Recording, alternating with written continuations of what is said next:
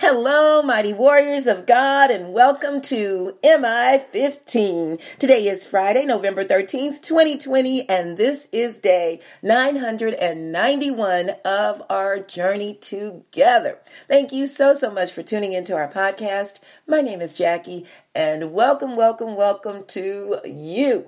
So let's go ahead and get started. Father, we honor you and praise you. Thank you so much for this beautiful day that you created for us. Help us, Father, to go forth with great gratitude and appreciation for all that you've done for us and all that you are doing. I ask, my Lord, that you will help us to fulfill our purpose for today, that we will go forth in great joy and the peace of the Lord to make that happen. I ask, my Lord, that you will comfort the brokenhearted and heal the sick and bless those who may be in financial need. I ask that you will speak today, that it be all about you and not about me. In Jesus' name, amen. Glory to God, everybody. Thank you again for tuning in. Today's message is maneuvering through difficult times.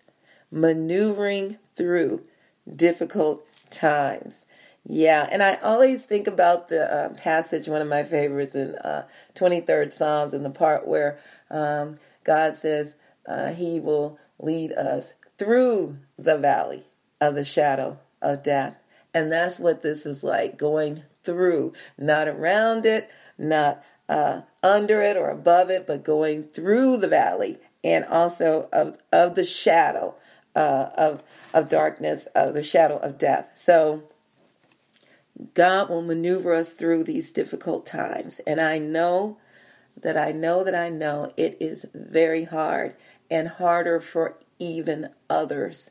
So I'm wanting you to be encouraged today and hear what the Lord has for you. We're coming out of Luke chapter 21. Verses 5 through 19, and then later we're going to go to Matthew chapter 6, verses 25 through 34. And this is Jesus speaking to his disciples, and he says, some of his disciples were remarking about how the temple was adorned with beautiful stones and with gifts dedicated to God. But Jesus said, as for what you see here, the time will come when not one stone will be left on another. Every one of them will be thrown down. Teacher, they asked, when will these things happen? And what will be the sign that they are about to take place? He replied, watch out that you are not deceived. So you see, he answered it. The first thing he says, watch out that you're not deceived. For many will come in my name, claiming I am he, and the time is near. Do not follow them. When you hear of wars and uprisings, do not be frightened. These things must happen first, but the end will not come right away. Then he said to them, nation will rise against nation and kingdom against kingdom. There will be great earthquakes, famines, pestilence in various places, and fearful events and great signs from heaven. But before all this, they will seize you and persecute you.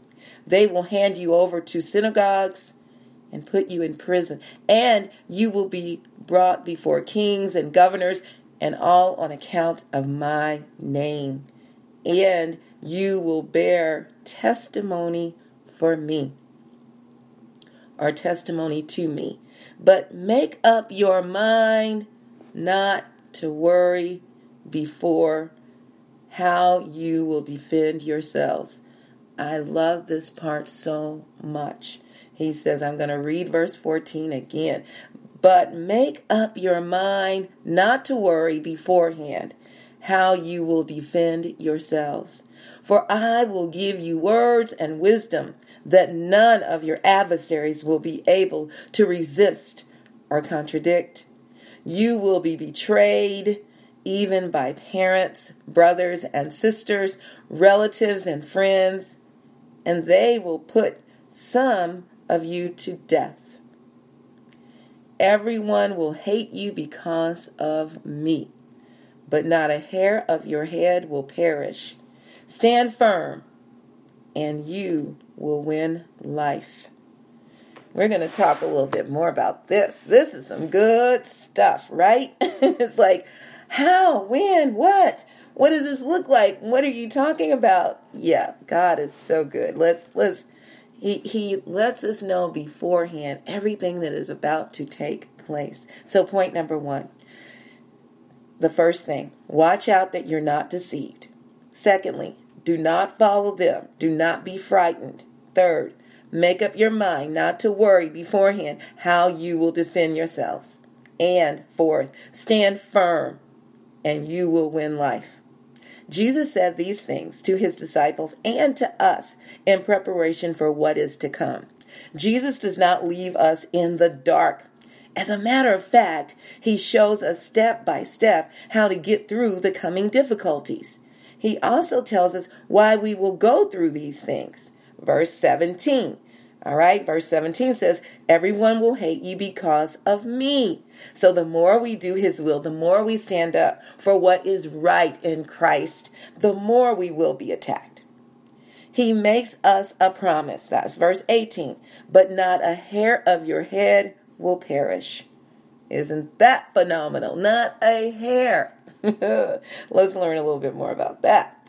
Jesus isn't saying that we are exempt from physical harm or death during persecutions. No, there may be times where we die, but to be absent from the body is to be present with the Lord. When we die, we go to be with him.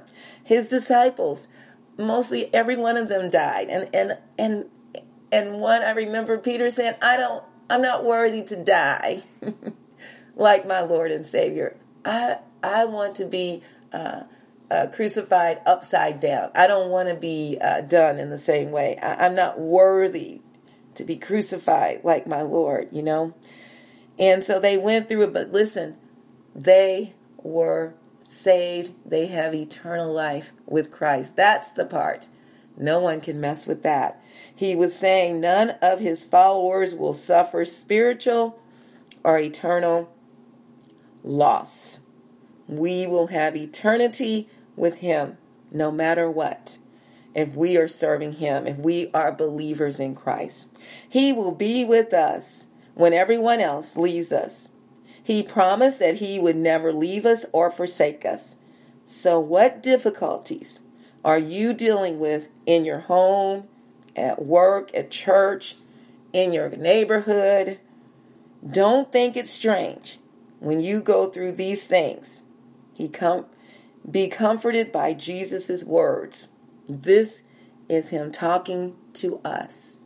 And I know many of you are suffering through sickness and loss of loved ones. And you know, we do, with my job, we do an anger management session called Rethink Anger every Tuesday evening. And right now, and I remember, and it's 6 weeks long, and one of the young ladies said, what do you do when it's your own mother that's coming at you and constantly triggering you and nagging you and bothering you and talking down to you and making you angry?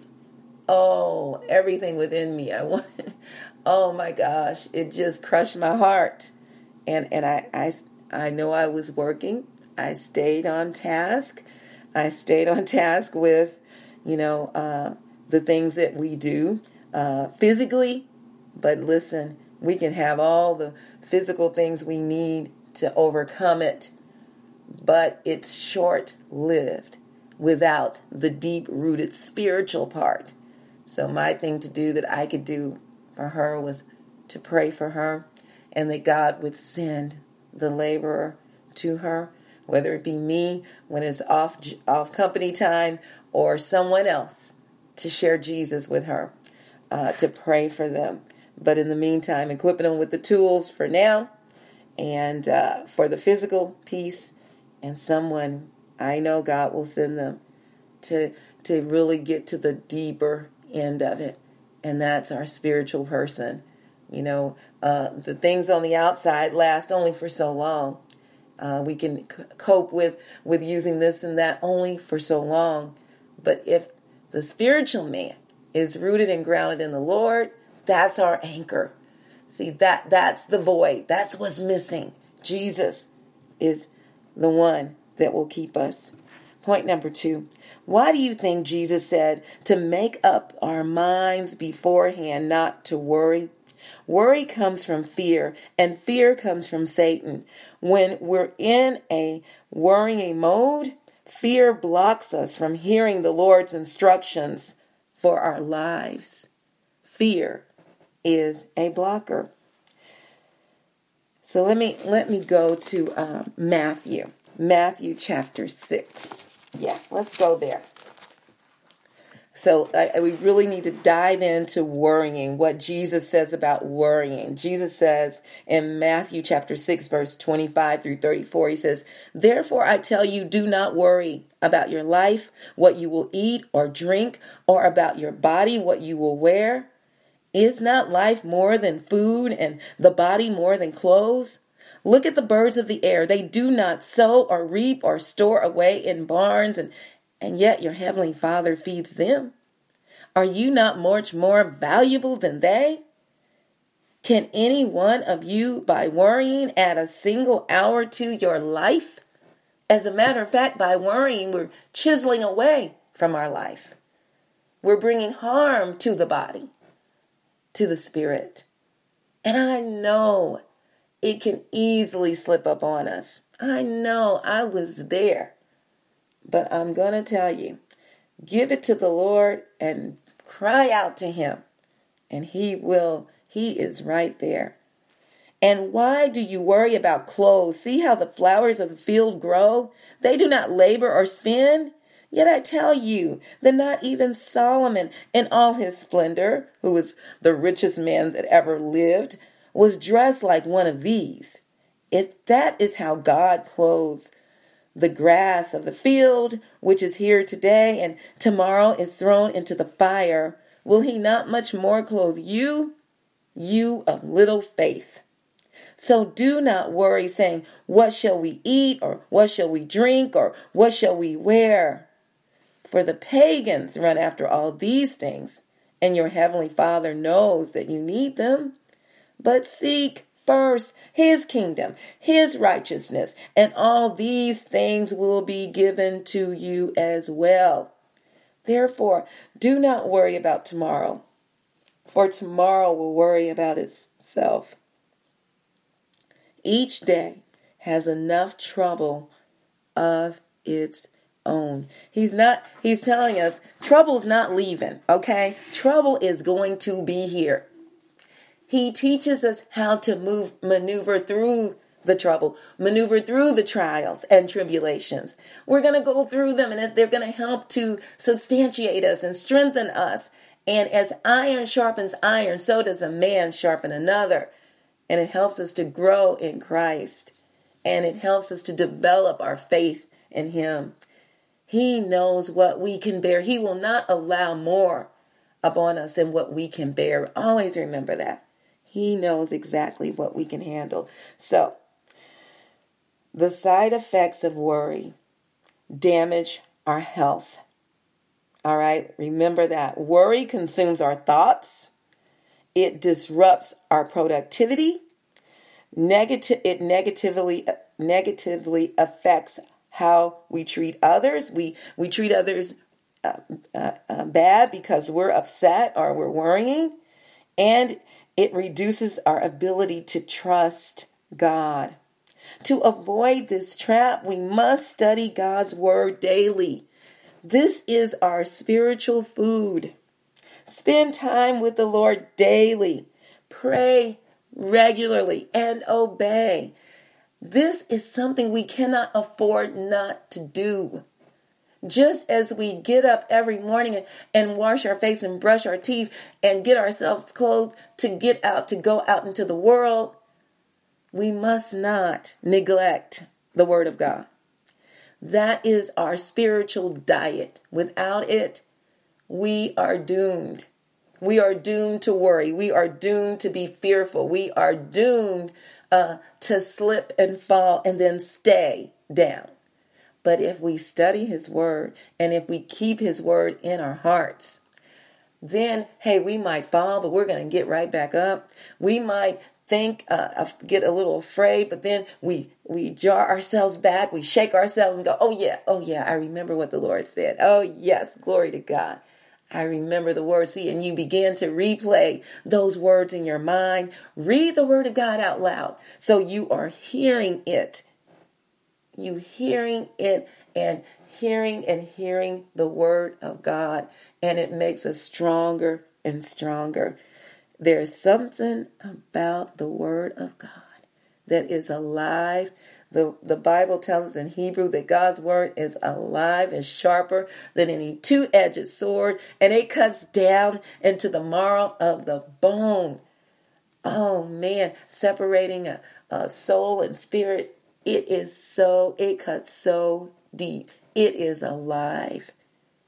We must eat it on a daily basis. I'm telling you, I'm going to tell you, I cannot tell you this if I don't do it myself, because everything that I share with you is for me as well. I remember when my son was born, I caught myself worrying. I shared this with the ladies last night. I get an opportunity to work with a wonderful group of ladies. Oh my gosh. And every Thursday evening. And anyway, talking about having a mindset to overcome, to not let things make you fall. And we were listening to an encouraging word by Denzel Washington. He said, people say you fall back. He said, I like to fall forward. He said, I fall back on God. I fall back on faith in God. Oh man, it was so powerful. But anyway, I caught myself worrying about my children, but especially my son. And when he was born, my only son, I have two beautiful girls and one beautiful son, and they're all grown now. But when he was born in the middle, he had fingers missing and flesh hanging off of his fingers, or his index finger, and I think like one, two, three, the third finger. And anyway, my husband and I were devastated, and we were like, oh my goodness, what to do? Well, what happened while he was developing in my womb, there's something in the stomach while developing called amniotic bands, which are these fine threads. And while his little fingers were wiggling around like babies do inside the mother's womb, they got all wrapped around his fingers. I think he was just curious. He's such a curious little fella even now. And those threads wrapped around his fingers and cut off circulation. And it was a rare occurrence. I think it was only another child in the UK where it happened to that child's arm and cut his arm off. Well, my husband and I had a decision to make. And that was, we were not going to treat him any differently than anyone else. We were not going to make that a handicap. We were not going to say, oh, don't touch his hand, or, oh, don't do that. They did plastic surgery on it. They took the fine threads out. They cut the flesh off. He was out without fingers, and I think he has like 3 fingers on one hand. And so he's missing 2. One is cut short and one is cut off. So we decided that that's what we were going to do. Treat him no differently. And hey, he was born that way. This is what he would be used to. He didn't have to readapt after having the fingers. And so one of my biggest fears as a mother was him going to school and children making fun of him and treating him bad, and him having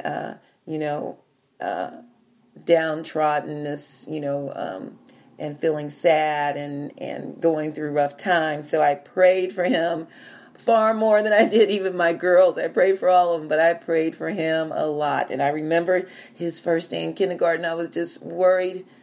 And he came home and I said, how'd it go? And he goes, it went fine. Everybody was asking me about my hand, though. What happened to your hand? What's wrong with you? Blah, blah, blah. And I said, well, tell them that that's how God made you. And he said, okay. He went to school the next day. And everybody that asked him, he said, that's how God made me. Came home, I said, how'd it go? It went good. I said, what did people say? when you told them? He said, they didn't say nothing else, Mama. I told them what you said, and they didn't say anything else about it. And over the years, as he went through school, God blessed him tremendously with great favor. He was well liked, but he always remained humble. I always pray that for all my children. And they're all extremely intelligent, just like yours, right? We all very smart. He was advanced in the first grade. Back then they had gifted and talented classes, moved him up, and he just excelled and very popular. Then he got into sports. And we were so concerned about that hand, grasping balls and throwing the football and basketball. And he just was in every sport there was, me and the family, every time that was our pastime, going to his events. Every time, going to his football games, basketball games, track meets, anything he was in, we were there. And so he excelled in everything that he did, and even throwing the football, getting MVP, and being crowned king at the school, and being at just Lincoln Prep and UMKC, and everything he did, he prospered because the Lord was with him as he is with you. The Lord said, don't worry. Same with my girls. God bless them all. And I'm so grateful and how calm God made me. He helped me to be calm through the whole process. And now my son, and almost 40 years old. Now we've gone together and did conflict resolution in classes with kiddos, and he goes right in the classroom and says, all right, everybody, holds up his hand, ask me anything you want about my hand. Let's just go ahead and get this out of the way now. And they're like, whoa, dude, what happened to you? Well, this is what happened. And so many are encouraged.